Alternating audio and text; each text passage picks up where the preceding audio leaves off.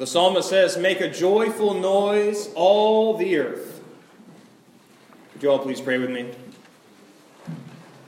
May the words of my mouth and the meditations of all of our hearts be acceptable in thy sight, O Lord, our rock and our Redeemer. Amen. Amen. I am utterly convinced that the days between Thanksgiving and Christmas Eve are the noisiest days every year. There's the noise of scratching together the proper shopping list, the boxes being dragged down from the attic, kids screaming in the car on their way to their grandparents' house, the extra services we have at church, and the boxing out of other people to get that perfect Christmas present at the mall. And right at the beginning of this noisy time, this time of frenetic and frantic panic, we have today Christ the King Sunday. Like many days throughout the liturgical year, this one has special focus and significance for us. However, Christ the King Sunday is a more recent addition to the liturgical calendar. Whereas Christians have celebrated the likes of Maundy Thursday and Pentecost for a very, very long time, Christ the King was only established as an official day in the year 1925. It took the church nearly 1,900 years to need this day the way we still need it now. In 1925, Mussolini had been in charge of Italy for 3 years. A loud insurrectionist in Germany named Hitler had been out of jail for a year, and his Nazi party was growing rapidly in power. And the entire world was suffering under the weight of a Great Depression. Yet despite the rise of autocratic dictators, despite the lack of economic opportunities, despite the strange and uncomfortable silence between World War I and World War II, Christ the King asserted, and it still does, that Jesus Christ is Lord. Jesus the Christ is Alpha and Omega, the beginning and the end. Jesus the Christ is the one to whom we owe ultimate allegiance. This psalm and this day are a reminder of our first and our primary allegiance to the Lord. The psalmist says, "Make a joyful noise to the Lord, everyone. Praise the Lord with glad and with generous hearts. Come into the presence of God and sing your hearts out. Know that the Lord is God. The Lord made us, and we belong to him. We are his people. We are the sheep of his pasture. With every breath, give thanks to God on high and bless the name of the Lord, because God is good, and his steadfast love endures forever and ever and ever." We praise and we sing with joy because God in Christ is the good shepherd of our lives. We can jump to our feet and praise the Lord with our hands in the air because God has done so much for us. But if we're honest with ourselves, sometimes it feels even harder to praise God at this time of year. For some of us, all the decorations, all the songs, they don't hold the joy they once did. Rather than hopeful in expectation, we're fearful in deliberation. Instead of thinking about all that God has done for us, all we think about is everything we still have left to do. And instead of praising God with a joyful noise, we can barely hear God among all the other sounds of this season. But the psalmist has a joy for the Lord that cannot be contained. It is a joy that has to be shouted from the rooftops of life. But most of us, we don't want to sing to God in public. In fact, we don't want to be construed as the kind of people who sing to God in public. But Christ the King Sunday, this last day in our year, it prepares us for Advent, that season of waiting for Jesus, a season of joy. But it's ironic because many churches do not look like a congregation filled with people making a joyful noise to the Lord. Instead, most churches, they're filled with people singing along, looking slightly bored. Heaven forbid, falling asleep in one of the front pews. But thanks be to God that this church is not like other churches. Last Sunday, in the middle of the 8:30 service, our sound system, just like it popped a second ago, decided to no longer cooperate when it was time to sing our final hymn, "I Am Thine, O Lord. I have heard thy voice.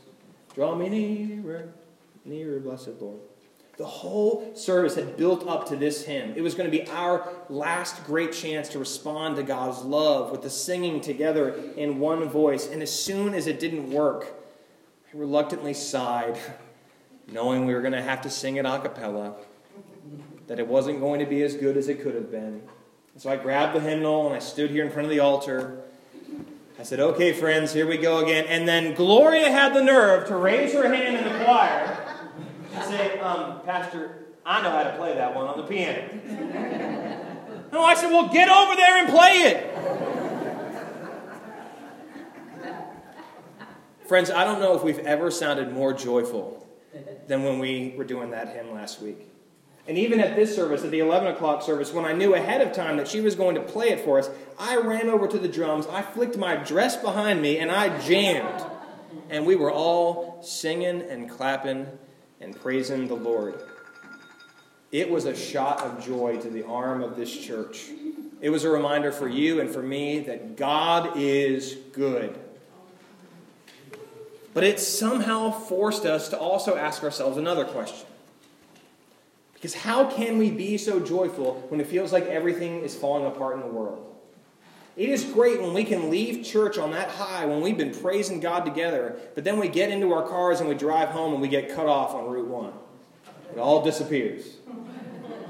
How can we stay joyful when it seems like everything is falling apart? I mean, think about a new widower attending church on a Sunday morning.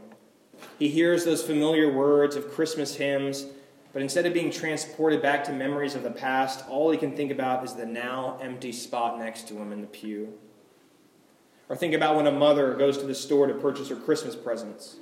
And she goes not with the excitement of how the kids will react, but with the fear of how in the world will the family pay for all of this stuff.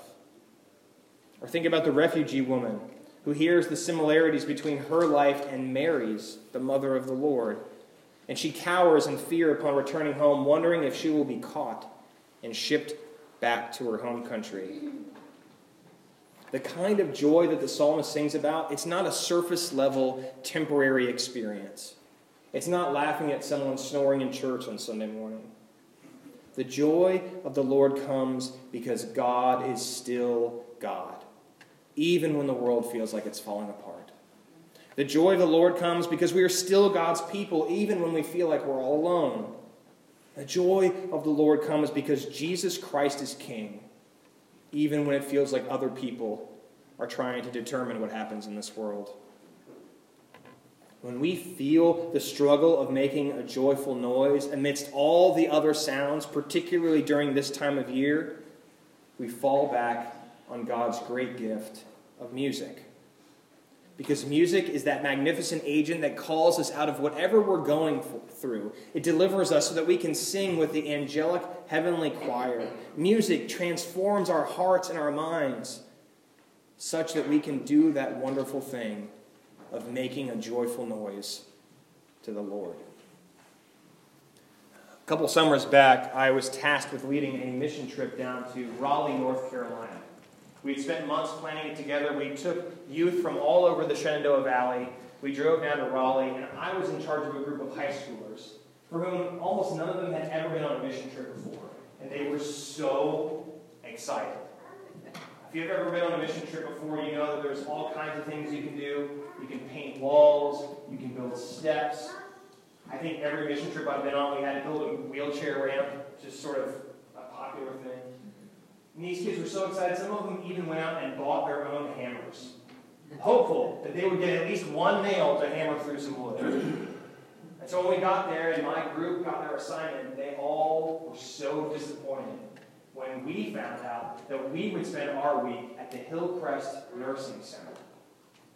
One of the kids said, "But Pastor Taylor, that's where the old people are." I said, "They're not old, they're seasoned. There's a difference."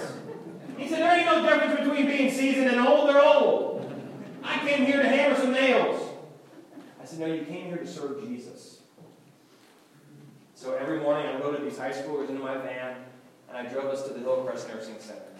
On the first day we got there, we found out we were going to be in charge of the activity room. The activity room was probably about half the size of our sanctuary, and it was where every resident would be rolled in once a day for an activity. And when we got there, we had no instruction, and being the adult, I felt like I could come up with something.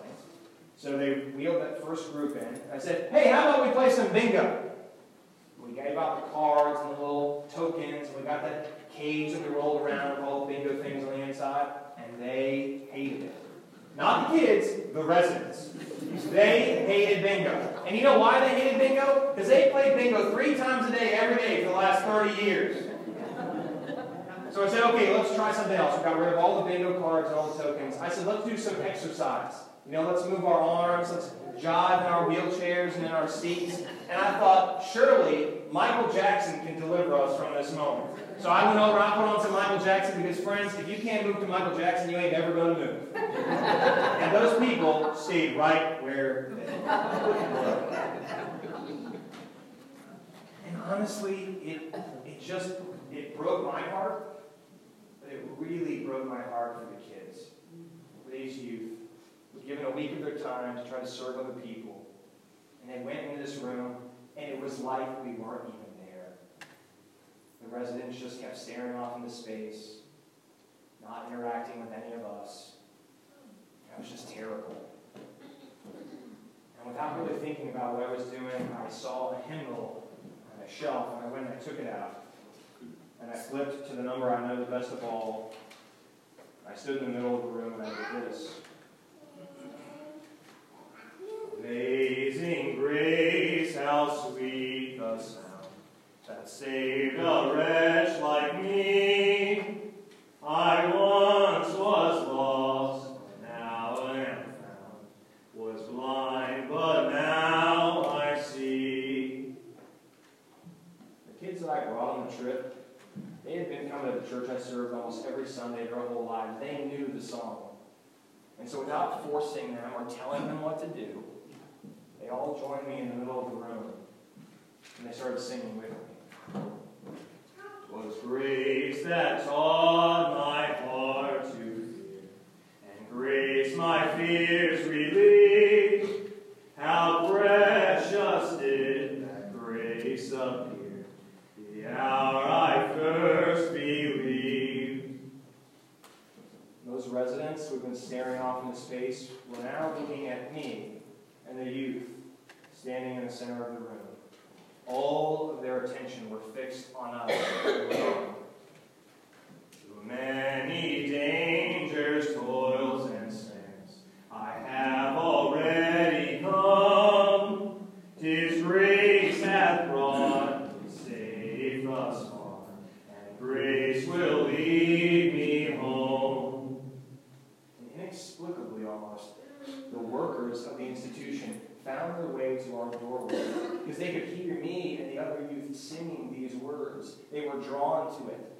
They gathered into the room and they started to surround all the residents that they had been serving for years. And some of them started to join us. The Lord has promised good to me. His word my hope secures.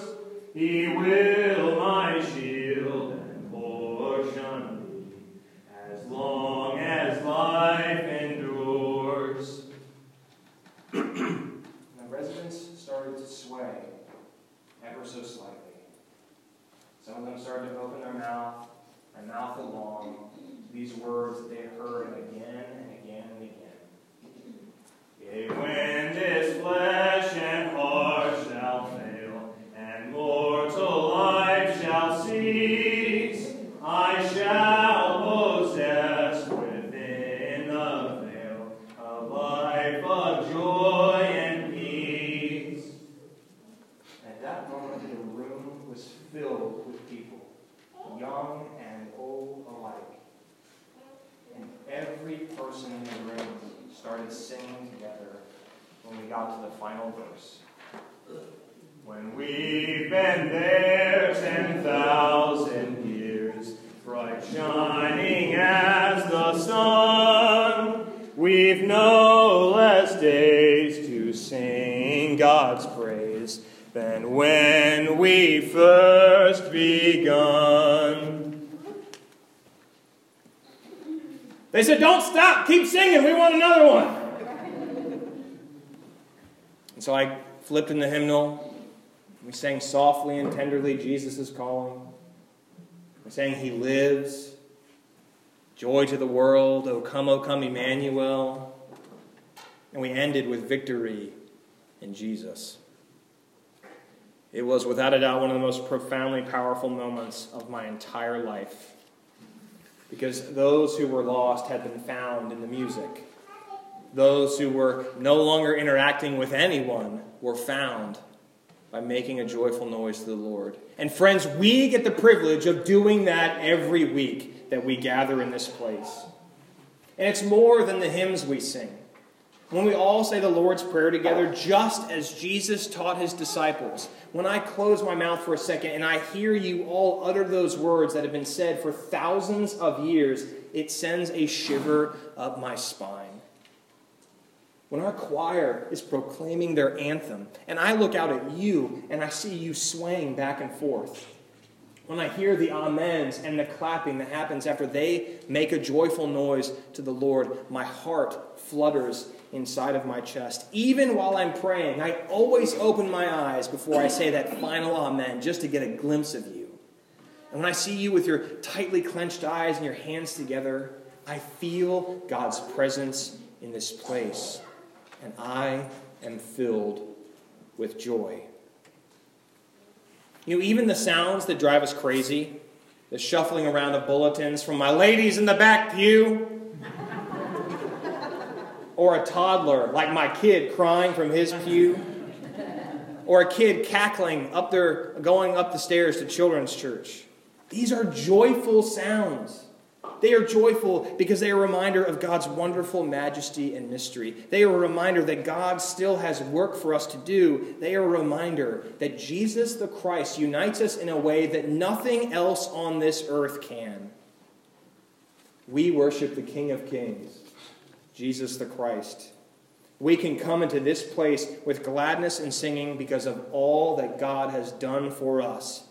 And in response to what God has done, we can make a joyful noise. I offer this to you in the name of the Father, the Son, and the Holy Spirit, one God now and forever. Amen. Amen.